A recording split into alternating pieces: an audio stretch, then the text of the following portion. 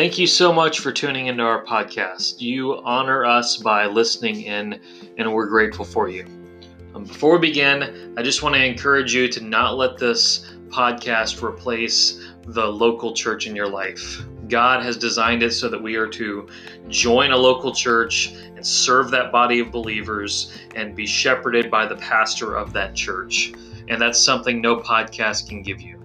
And so if you're not involved in a local church, let me encourage you to find one as soon as possible. Enjoy our podcast.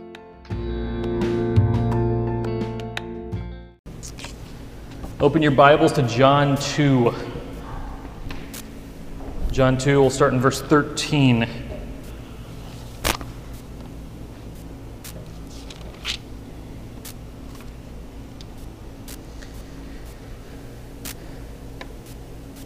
Every culture has their monuments that mean great things historically. Many of ours have been in hot controversy this year. America has the Washington Monument, the Lincoln Memorial, the Arlington Cemetery, Mount Rushmore, so many others.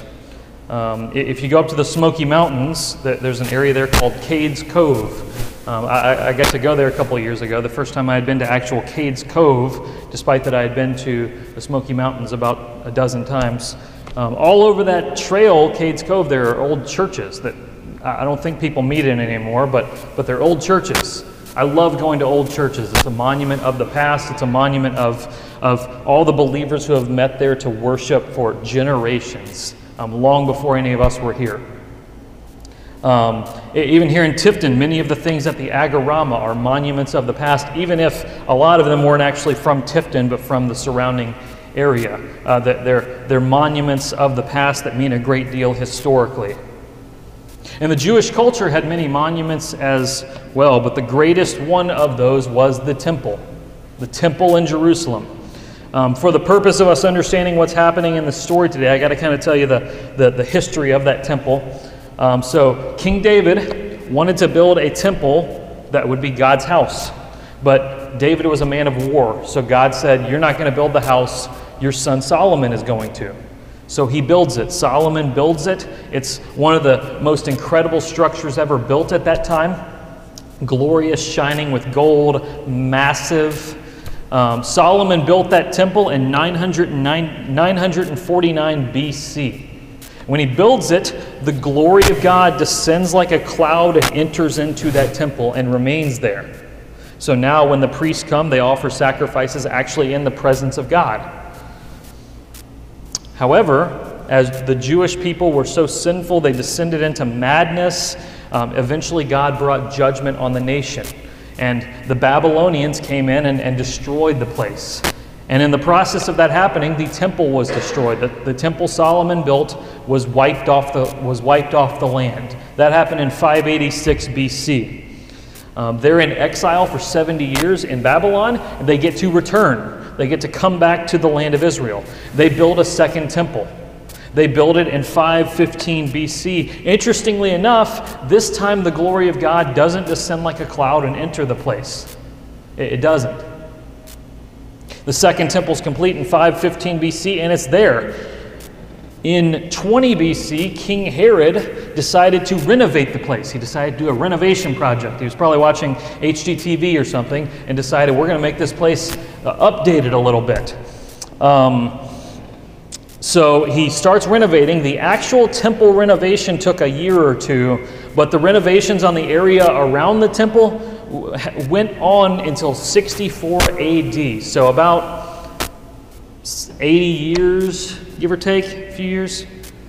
And that's where we're at today. Jesus is at the temple during that time of renovation.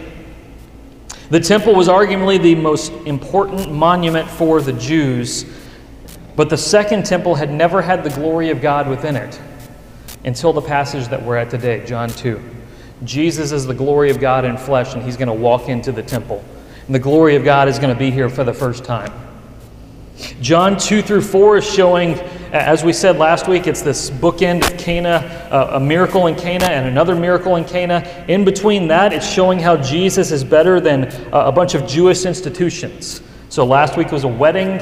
This week is the temple. We're going to get to a rabbi and to an ancient well as we go through this. It's showing how Jesus is better than these things.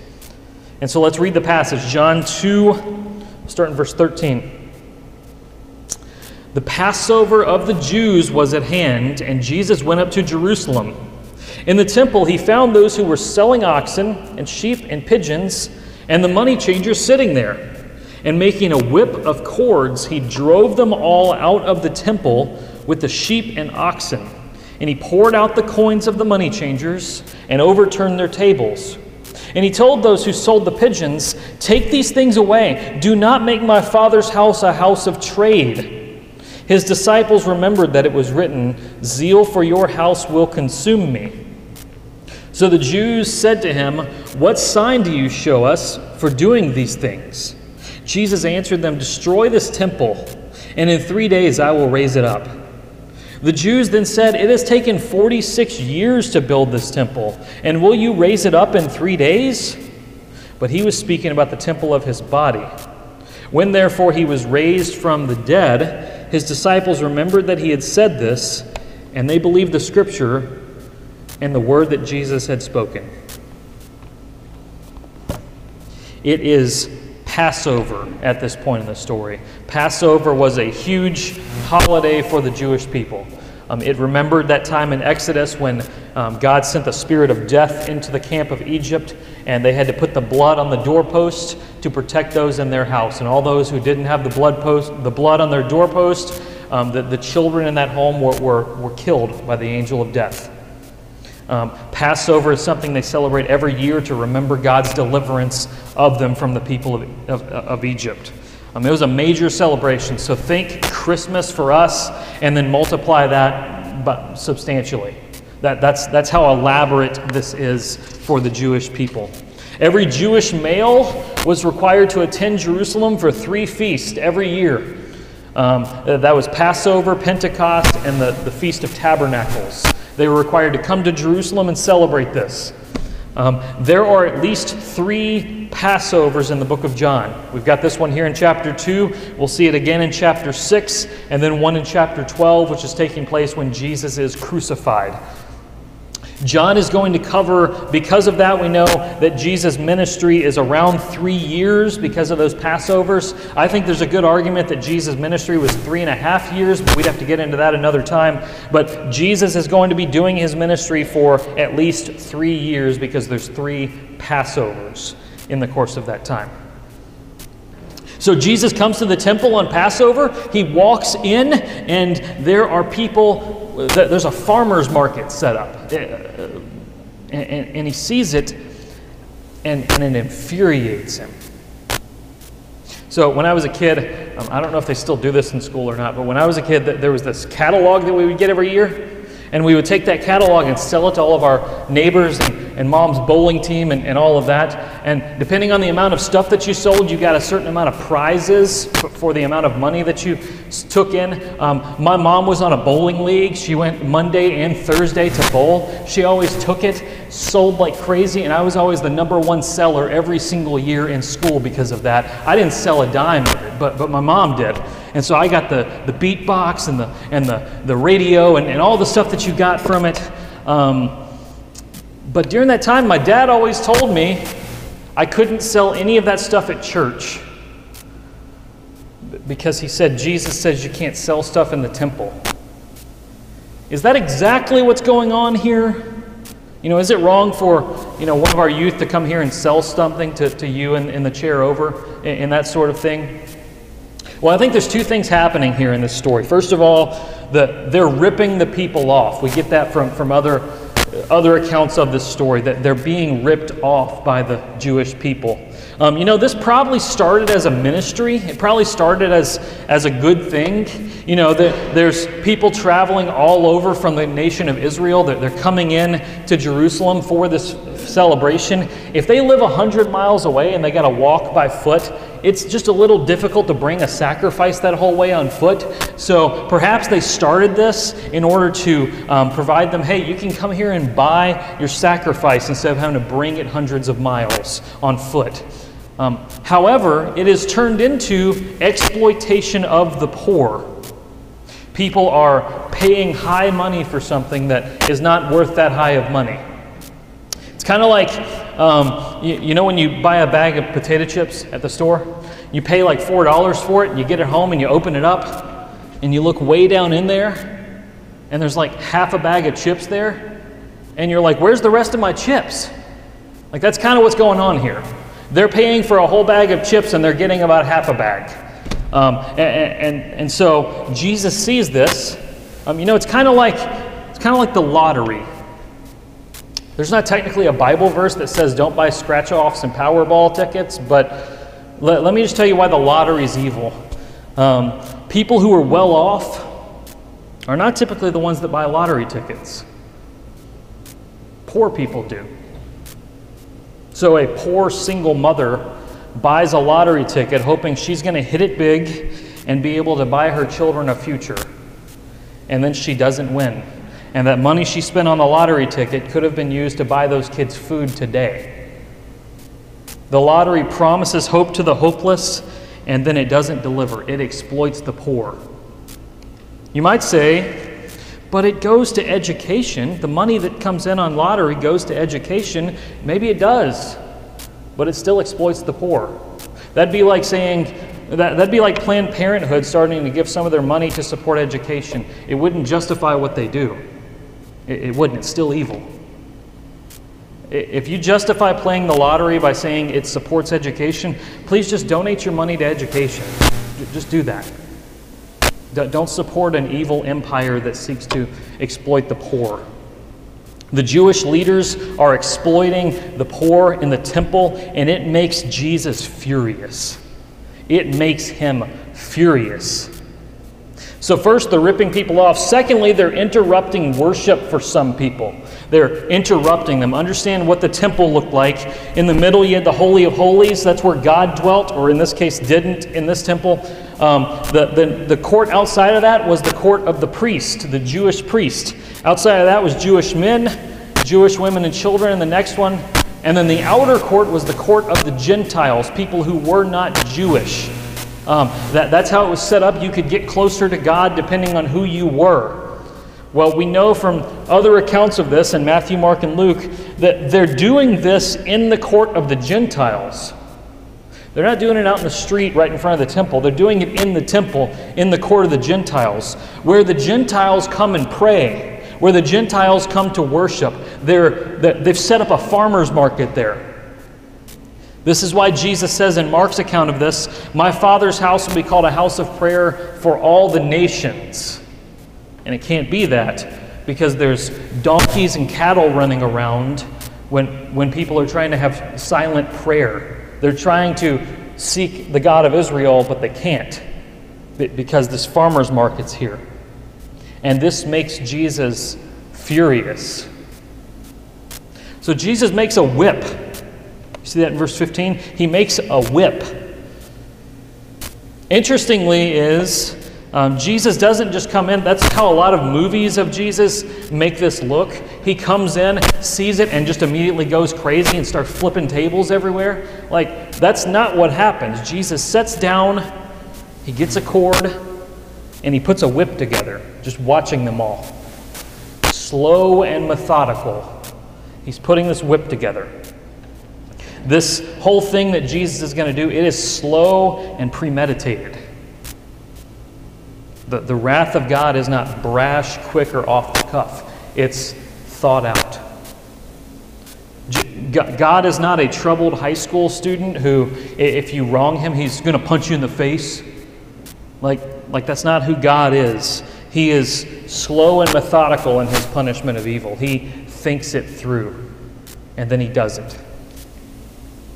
Do you look around at the world and see all the evil in the world and think, God, why haven't you come and punished all this yet? Why is this still here? He's slowly making a whip right now. And he will come and flip the tables. But he's giving it time. For whatever reason, he's doing that. Jesus cleanses the temple. He runs people out of there. You notice this takes place at the beginning of the book of John. In Matthew, Mark, and Luke, it takes place at the end during the week that Jesus dies. Doesn't happen like that here. So the question arises, did Jesus do this twice? If not, is John just whacked up? Did he put this in the wrong spot in the book? Well, there's two options with that. He might have just cleansed the temple once, and for theological purposes, John put it at the beginning and not at the end. Or it might have been that he did it twice. Once at the beginning of his ministry and once at the end. I tend to lean toward that second option. He did it twice. I think the details in this passage seem to indicate that this was not during the week that Jesus died. Because you notice they say they've been working on this temple for 46 years. We know from history it started in 20 BC. That puts this around 26 AD. That's not when Jesus was crucified. He was crucified in 30 or 31. At Jesus' trial, they actually use what he says is here to try to accuse him. You know, that he'll destroy the temple and build it in 3 days. But they really can't get their stuff straight at the trial. It's kind of like he said this a few years ago and not just a couple days ago. So I think he did this twice. So Jesus is making this whip. He finishes the whip and he begins to purge the temple of unrighteousness. He runs those selling animals out. He turns tables over where the receipts are being made. Coins spill out all over the ground. He's swinging the whip everywhere. Did he hit people with the whip? I don't know. But he at least used it to strike fear in people to get them to leave. This is a Jesus of holy wrath, a Jesus who is willing to punish evil, to run evil out of the place. He's not the puny fairy tale character that we've turned Jesus into. He is holy and full of wrath. He's greatly concerned with righteousness, and he is willing to make a whip and drive people out of the temple. He's willing to do that. We come to verse 17. His disciples remembered that it was written, "Zeal for your house will consume me." That's a quote from Psalm 69, verse 9. This zeal that Jesus has here is a fulfillment of the Old Testament. The disciples are actually going to remember his zeal twice in this passage, verse 17 and then verse 22. Zeal for God's house and God's ways consume Jesus. Jesus is zealous for God's ways because we aren't. Jesus had to be the perfect man because none of us have been that. All of us have fallen short. All of us have failed. You know, one of my favorite hymns is Rock of Ages, Cleft for Me. There's a verse of that song. I don't think it's in our hymnal, actually. They've added some verses to it over the years. But one of the verses is, "Not the labors of my hand can fulfill the law's demands. Could my zeal no respite know? Could my tears forever flow? All for sin could not atone. Thou must save and thou alone." That is, I am so filled with sin, it doesn't matter how zealous for Christ I am, I could never pay for all my sins. It doesn't matter how much sacrifice I make, how much money I give, how many times I come to church, I'm never going to measure up. And that's why Jesus had to come. That's why he had to come die for me, because I could not save myself. His zeal will be seen even more in the second part of this passage. They come to him and they say, "What sign do you do to show that you can do these things?" They ask for a sign. Jesus is going to do 7 signs in the book of John to manifest his glory. Remember the water into wine. That was his first one. This scene is kind of similar to Matthew 16, where the Pharisees come and ask Jesus for a sign. They say, "What sign can you give us to show that you are who you are?" And he says, "An evil and adulterous generation seeks for a sign, but no sign will be given to it except the sign of Jonah." Jesus in other places compares his being in the grave to Jonah being in the fish. And as Jonah came out of the fish in 3 days, the Son of Man is going to come out of the grave in 3 days. And here Jesus gives a similar sign. He says, "Go ahead and destroy this temple. Tear down this temple, and I'll rebuild it in 3 days. I'll raise it back up in 3 days." And they hear that and they don't understand because this temple's been being worked on for 46 years at this point. It's like an American interstate. It's being worked on as long as I can remember. That they hear this and they don't understand. It's a common thing in John. Jesus will teach something spiritual and they'll understand it physical. So he says, those who eat the flesh of the Son of Man will have life. And they think, how in the world can I take a bite out of your arm? That doesn't work. He says, you must be born again. And Nicodemus asks, how can I actually enter my mother's womb and be born a second time? That doesn't make any sense. And here, Jesus says, destroy the temple, and I'll raise it up in 3 days. And they're looking around at the temple they're in, and they're like, that's never going to happen. It's just not going to happen. Are you really going to do this in 3 days? But this temple they're in wasn't technically a temple because it's not the place God dwelt.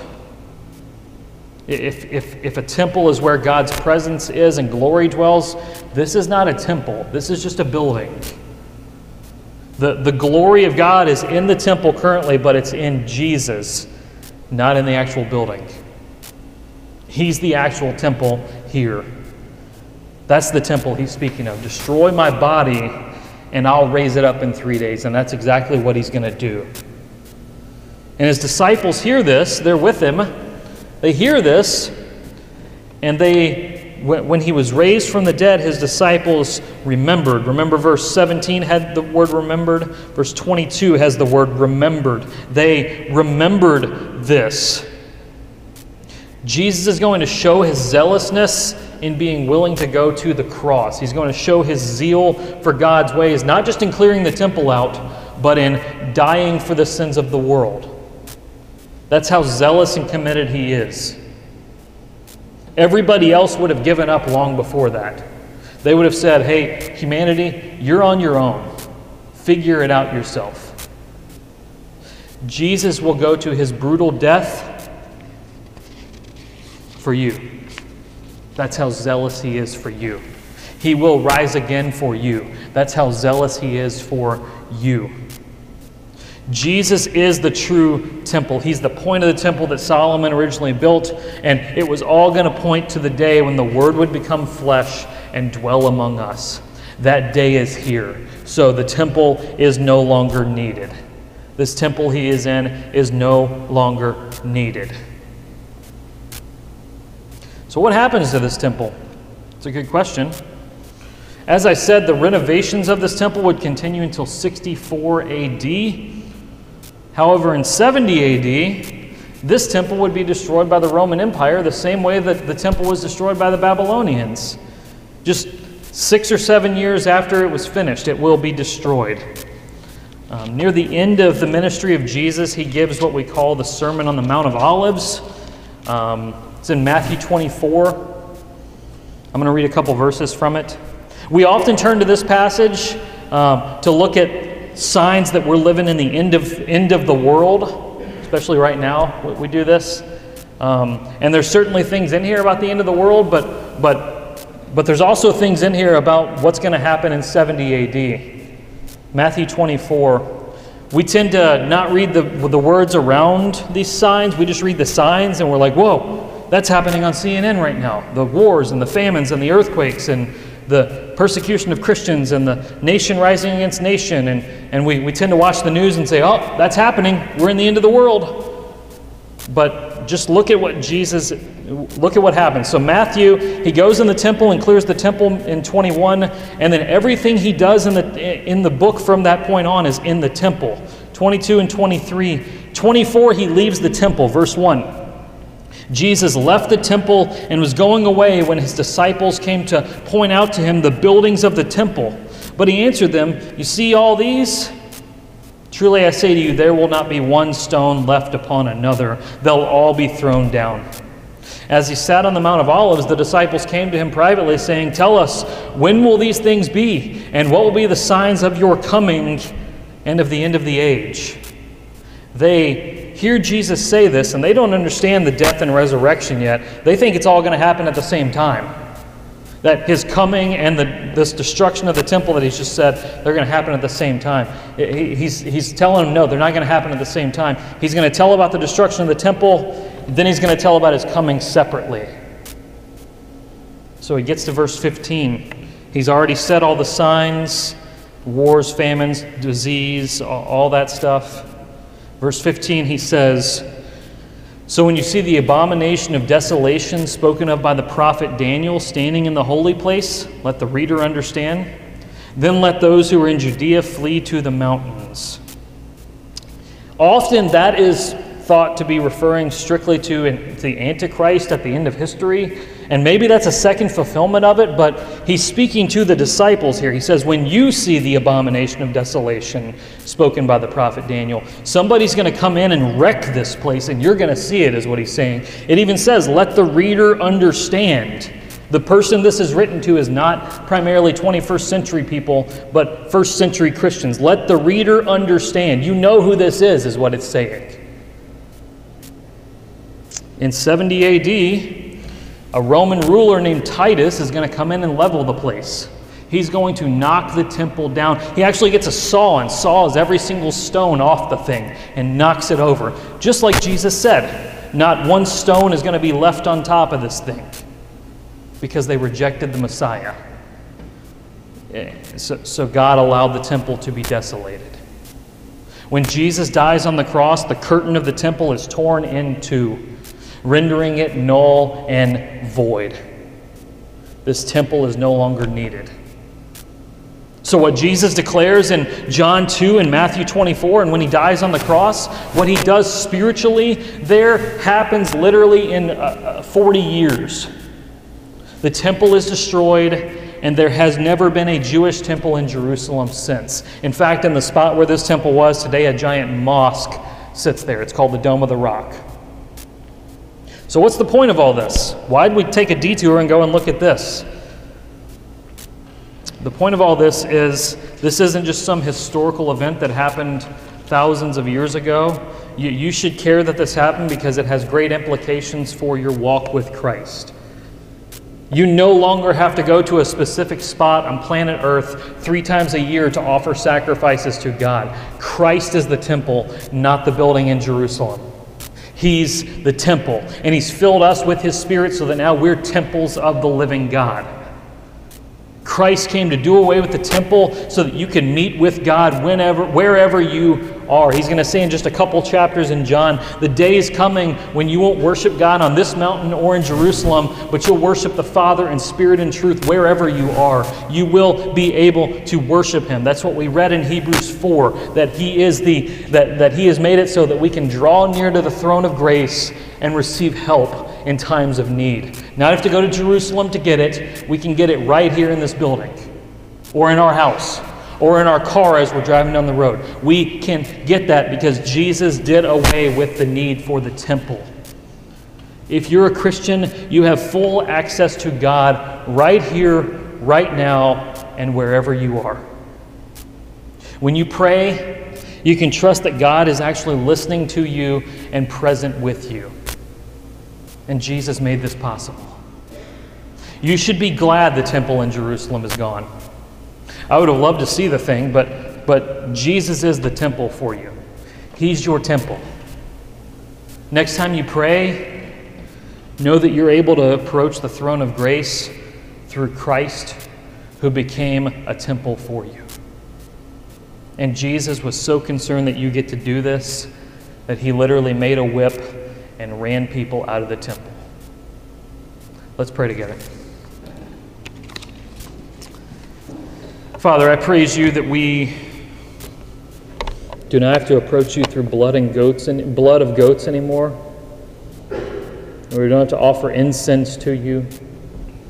We don't have to make a trek to Jerusalem, as that would be a lot harder for us than it was for even these people in Jesus' day. Lord, we don't have to go to a specific spot. You have opened it up to where we can seek your face wherever, whenever. Oh, Lord, what a good God you are. What a wonderful God you are. We worship you. God, would you help us this week as we go throughout our week to not neglect coming before you, coming to the throne of grace, knowing that you sympathize with our weaknesses, that you are for us, and you will help us, and that we would come with confidence. In Jesus' name, amen.